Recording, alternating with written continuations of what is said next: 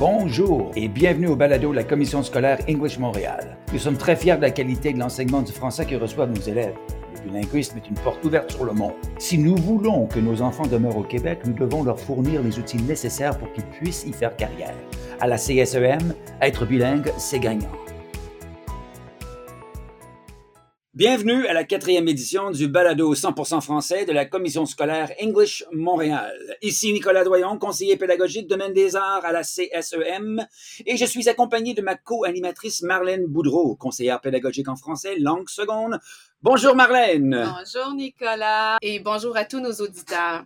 Aujourd'hui, nous sommes ravis de vous entretenir, encore une fois, à partir des studios professionnels d'enregistrement à notre école secondaire James Lane, où un programme de musique incomparable attend tous nos jeunes. Par le biais d'activités multidisciplinaires, notamment en intégrant les 4 arts urbains, l'école James Lane est fortement axée sur l'entrepreneuriat. Elle est composée d'une équipe qui est fière d'être en mesure d'identifier les besoins de leurs élèves et de fournir le soutien et les ressources dont ils ont besoin, non seulement pour surmonter les obstacles auxquels ils peuvent être confrontés, mais aussi pour s'épanouir dans leur environnement scolaire et être bien préparés pour l'avenir. Ah oui, c'est toute une école, hein? Elle est vraiment très singulière, très colorée, j'adore. Mais dis-moi, aujourd'hui, on parle de quoi, là? Tu sais pas? Ben... OK, mais t'es pas au courant? Hey, je te donne un indice pour te brancher. OK, on parle avec Anne Droïde. Tu la connais? Quoi? Android? OK, deuxième indice. Elle adore les microchips comme collation. Mais non, qu'est-ce que c'est ça, cette affaire-là? C'est des téléphones intelligents? OK, tu te rapproches, mais tu brûles. Troisième indice. Parfois, elle attrape des virus. Virus? Je viens d'allumer. Redémarre, Laine. Attends, on va parler de la robotique avec des humains. C'est ça? Effectivement. Nous avons avec nous 4 élèves et un enseignant avec nous aujourd'hui. Alors, il s'agit de Robert Aboussaleh et Jamal Coleman, qui fréquentent l'école secondaire Laurel Hill Junior Campus. Oh. Et l'autre, c'est qui l'autre? On a aussi des gens de l'école primaire Pierre-Éliott Trudeau, Sophia Biloto et Maxime Laroche Zavialov. Et attends. On a aussi leur enseignant, Monsieur Patrick Charland. Bonjour à tout le monde! Bonjour! Allô! Ah, comme une chorale, c'est cute!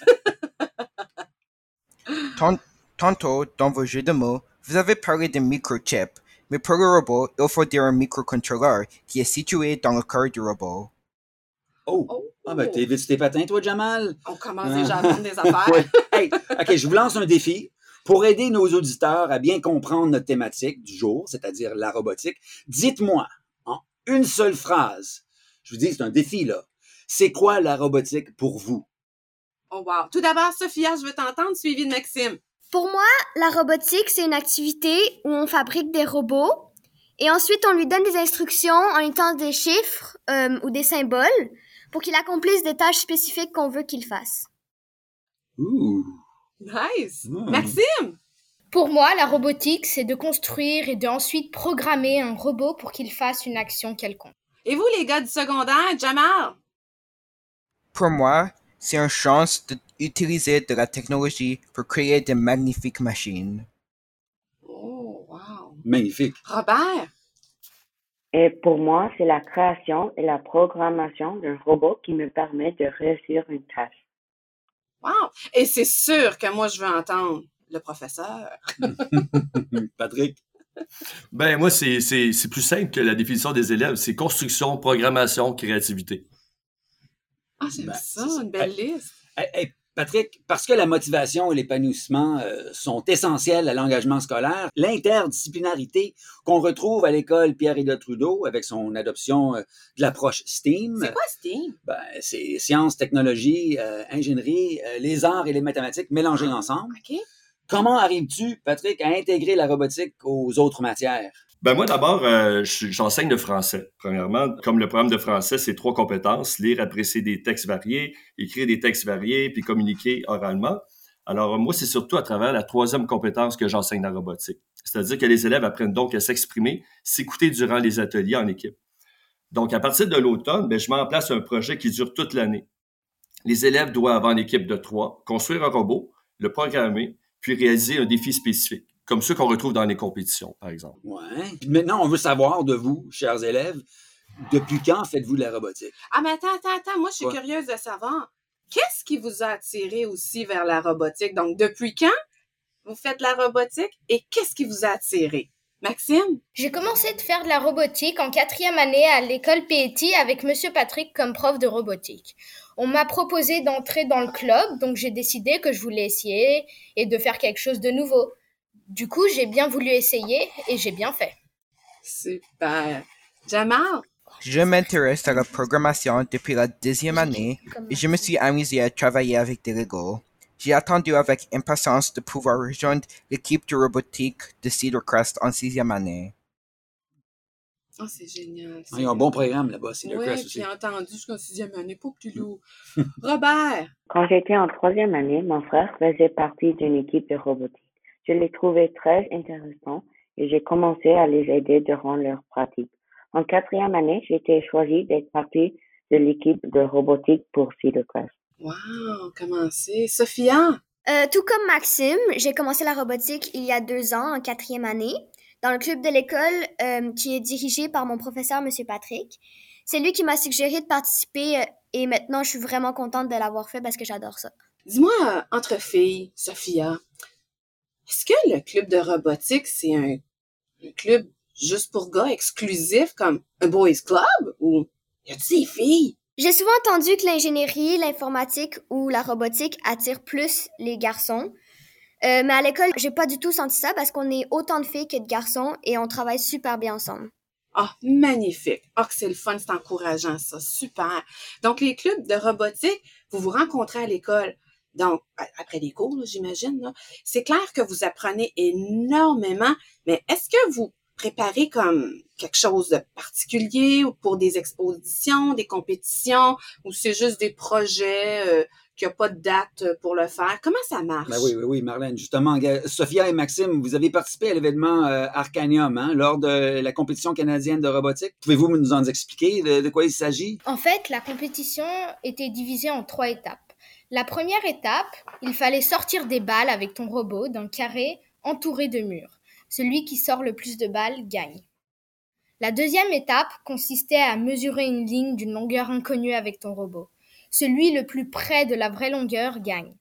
Et dans la troisième étape, il fallait que le robot suive un mur jusqu'à toucher un bouton, qu'il se retourne, qu'il continue de suivre le mur, jusqu'à ce que le mur tourne à 90 degrés. Il faut que le robot tourne et continue à suivre le mur jusqu'à appuyer sur le deuxième bouton. Celui qui fait tout ça le plus vite gagne l'étape. Oh, wow! Ah. Puis toi, Sophia, c'était quoi ton rôle à cette compétition? Moi, j'ai fait partie d'un des défis que Maxime a parlé. Ouais. C'est le défi qu'il faut recueillir autant de balles de golf que possible et les pousser par-dessus la barrière. Les murs autour étaient rouges et le sol était noir, ce qui était essentiel pour que le robot se situe dans l'espace qui est donné. Ah, OK. Il nous était accordé 1 point par balle poussée. Malheureusement, nous n'avions pas eu les bonnes mesures de la barrière. Il était vraiment plus gros qu'on pensait. Mais on a quand même réussi à en passer une et nous avons gagné. Ah, c'est le Wow. fun! Non, j'aurais pas cru que la couleur du sol aussi jouait un rôle important. C'est intéressant. Vous nous apportez des détails, le fun, j'aime ça. Nos gars du secondaire, Jamal, Robert, j'ai entendu dire que vous avez participé dans une ligue qui s'appelle, bon, je vais le dire en anglais, là, je sais pas trop comment ça s'appelle vraiment en français, Line Rescue, une ligne de secours. Dans l'organisation Robocop, dis-moi, Robert, peux-tu me dire en quoi consiste cet événement-là, le Line Rescue? Le robot doit suivre une ligne noire et doit contourner plusieurs obstacles. L'objectif est de se rendre à la fin du parcours le plus rapidement possible. Ah, OK, parfait. Puis écoutez, c'est clair que ces enfants-là vont pas tout seuls en compétition. Il y a des profs qui les accompagnent quand même. Patrick, on parle de compétition à l'international, mais toi qui as beaucoup d'expérience à ce chapitre, pourrais-tu nous en parler un petit peu davantage? On est curieux. J'ai même commencé vers 2004. Et je vais vous parler de cette compétition en 2004 parce que c'est assez spécial. D'abord, on a vu tout à l'heure qu'il y a plusieurs compétitions, qu'il y a plusieurs catégories dans Robocop. Nous, notre spécialité était la catégorie danse à l'époque, qui est devenue maintenant on stage. Dans OK. cette épreuve, on devait programmer notre robot en même temps qu'une trame sonore. Ce qui est intéressant dans cette catégorie, c'est que ça combine la robotique avec les arts de la scène. Puis, vous savez, au Mhm. Québec, c'est un peu notre force. Hein? On pense au Cirque Oui, du Soleil ou bien Modern oui. Factory. Alors, c'est ça. Mhm. Notre première, c'est dans cette optique-là qu'on voulait commencer à se mesurer avec les meilleurs au monde. Alors, en 2004, plus précisément à Lisbonne, au Portugal, on a utilisé des moteurs pour articuler chaque fil d'une marionnette à cordes, qui était une autruche. Alors, au moment où l'autruche s'envolait, nous avions ajouté de la fumée pour produire l'effet de nuage. Alors, imaginez, le tout sur une musique tirée tout droit d'un film cinéaste Quentin Tarantino. Alors, vous voyez une autruche bouger tranquillement et s'envoler. Ça nous a vu de la première position devant l'Allemagne et le Japon. Et en Wow. plus, à notre retour au Canada, nous avons fait un retour triomphal au Canada à l'émission Salut Bonjour animée par Gino Chouinard, sans compter un reportage spécial à RD Junior et un article dans la presse. Mais c'est magnifique. Hey. Je trouve que aussi la robotique, c'est oui, il y a les compétitions, mais ce qui est le fun, c'est beaucoup d'expérience. Les jeunes doivent travailler avec d'autres jeunes qui viennent d'autres pays. Ensuite, mes élèves ont eu la chance de visiter Tokyo, Brenham, Osaka, New York, Boston, Lisbonne. En plus, ils ont vécu des expériences uniques, comme par exemple voir un match de la Coupe du Monde en Allemagne, un match de baseball des Red Sox à Boston, un spectacle sur Broadway à New York. Puis, j'ai pas besoin de vous dire que ces expériences-là sont gravées maintenant à tout jamais dans la mémoire de ces élèves. C'est mémorable. C'est clair que c'est des moments que ces enfants-là oublieront jamais. Puis c'est comme, mais c'est la gloire qui vient avec ça. C'est l'accomplissement après le travail acharné parce que c'est clair que ça se fait pas tout seul. Hein, une petite autruche qui s'envole. Ah non, c'est vraiment intéressant. D'ailleurs, moi, j'ai suivi l'équipe Patrick on stage au Japon. Puis Oui. c'est fascinant. Moi, c'est vraiment le on stage, comme on l'appelle, qui m'a vraiment attiré vers la robotique parce que moi, j'étais un gars de théâtre, donc c'est ça qui m'a attiré. Mais on parle pas de moi aujourd'hui. Là, maintenant, on sait qu'un robot, c'est pas mal plus complexe qu'une simple machine, ou une machine simple, je devrais dire, pour le bien de nos auditeurs. Maxime, pourrais-tu nous expliquer en quelques mots quelle est la différence entre une machine simple et un robot? Je dirais qu'une machine simple répète la même chose tandis qu'un robot peut aussi s'adapter à son environnement. Par exemple, on pose une machine qui avance devant un mur. La machine va avancer et continuer même si elle touche le mur. Un robot pourra voir le mur si on lui met un sensor et tourner si on lui dit de faire ça quand elle voit le mur. En conclusion, un robot s'adapte à ce qu'il a autour de lui alors qu'une machine non. En robotique, un robot a une fonction intelligente, c'est-à-dire il y a un programme préétabli et conçu en étapes par le codage. C'est justement, c'est ça. C'est qu'il y a une sorte d'intelligence, hein, qui est une intelligence artificielle, justement, le codage. C'est ça qui fait que le robot peut bouger. Est-ce que tu peux me parler un petit peu plus, Jamal, le codage? Qu'est-ce que tu pourrais nous dire pour les gens qui connaissent pas trop ça? Le code est essentiellement un ensemble d'instructions et de valeurs très simples qui indiquent au robot ce qu'il doit faire. Les capteurs peuvent prendre des informations du monde qui les entoure, les convertir dans une langue que le robot comprend, et le robot peut utiliser ces informations pour accomplir sa tâche. Moi, j'ai une question sur la programmation. Pour programmer un robot, quelle est la matière la plus importante à l'école? Les mathématiques pour coder et les langues pour communiquer. Ah, c'est brillant. Oui, c'est clair. Oui, quand on y pense, hein. On peut programmer en anglais ou en français, mais je parle de langue pour la robotique. Dans quelle langue pouvez-vous programmer un robot? Comme on parle de Lego, Mindstorm, Scratch, il y en a plein. Cette année, on a appris d'utiliser le Scratch pour faire un jeu vidéo, mais pour la compétition Robocop, on utilise Lego Mindstorm. Lego Mindstorm. Ah, OK. Puis toi, Robert, moi je le sais, j'ai au courant, mais tu as participé à l'édition régionale de Robocop Canada, qui a eu lieu cette année à Thornhill, le campus senior, là, le mois dernier. Comment ça s'est passé? La compétition a duré 2 jours et on a eu 3 matchs. À la fin, notre équipe a gagné 2e place. Wow! Félicitations! Bravo, Jamal et Robert. Génial!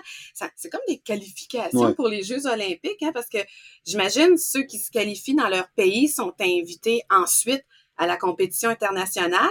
Puis, si j'ai bien compris, tantôt, Patrick nous parlait de plusieurs pays, donc ça change de pays d'une année à l'autre. Hein? Nicolas, toi, tu as participé en tant que juge, si je me trompe pas, la prestation sur scène, le On Stage, de Robocop International 2017 au Japon. Peux-tu nous donner un petit exemple de qu'est-ce qu'on peut voir, là? Tantôt, on a vu l'autruche, là. Y a-t-il un autre numéro, donc, tu te souviens? Wow! Mais il y en a beaucoup qui sont axés sur la danse.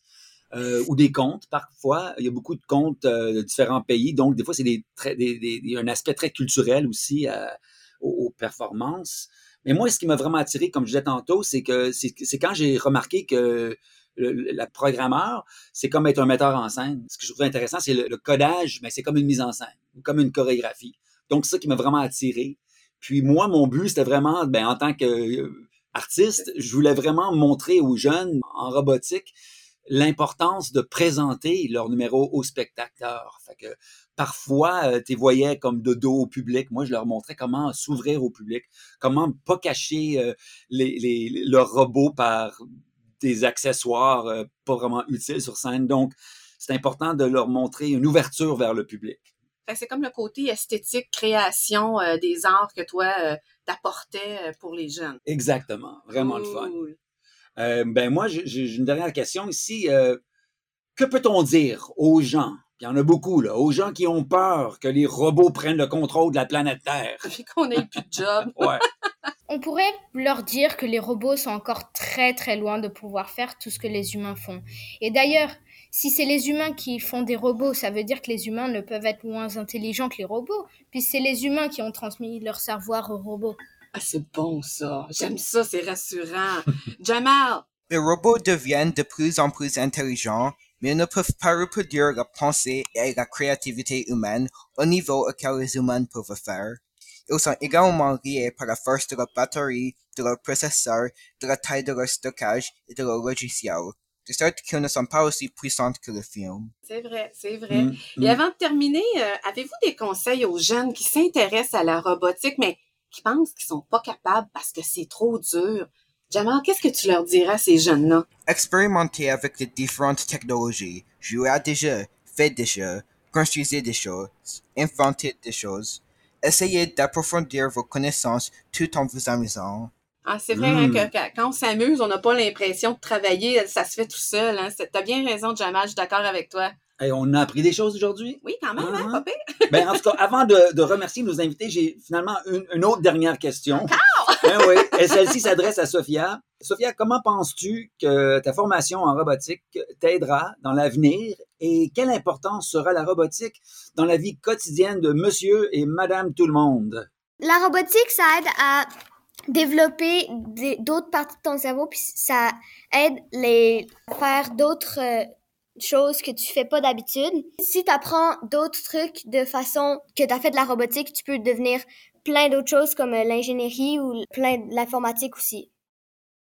Ça l'ouvre les horizons, hein? Ça l'ouvre des portes devant nous. Hein? Je suis bien d'accord. Alors, j'aimerais remercier de Laurel Hill Junior Campus, Jamal et Robert, Jamal Coleman, Robert Abou-Saleh, et de l'école Pierre-Éliott Trudeau, Sophia Bilotto, Maxime Laroche Zavialov et M. Patrick Charland. Et surtout, ma co-animatrice, que je remercie à chaque fois, Marlène Boudreau. Ben, merci, Nicolas. C'est un plaisir, hein, franchement, là. Encore une fois, merci aussi, un grand merci au directeur de l'école secondaire, James Ling, Monsieur Lino Boutino. Merci à Monsieur Nathan Gage qui nous aide, qui est professeur de musique et qui nous aide toujours avec la technique derrière ces balados. Merci aussi au service de communication de la commission scolaire qui sont toujours là pour nous appuyer aussi. Et chers auditeurs, c'était notre dernier balado en français pour cette année scolaire.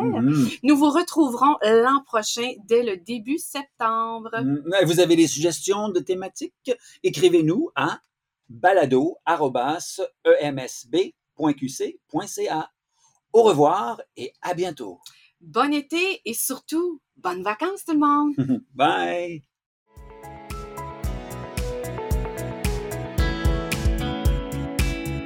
Et voilà, l'émission tire à sa fin. Merci d'avoir été des nôtres. Encore une fois, nous avons eu le plaisir d'échanger en français avec des élèves qui se sont illustrés par leur savoir-faire. Au nom de Nicolas Doyon et moi-même, Marlène Boudreau, nous vous disons à la prochaine!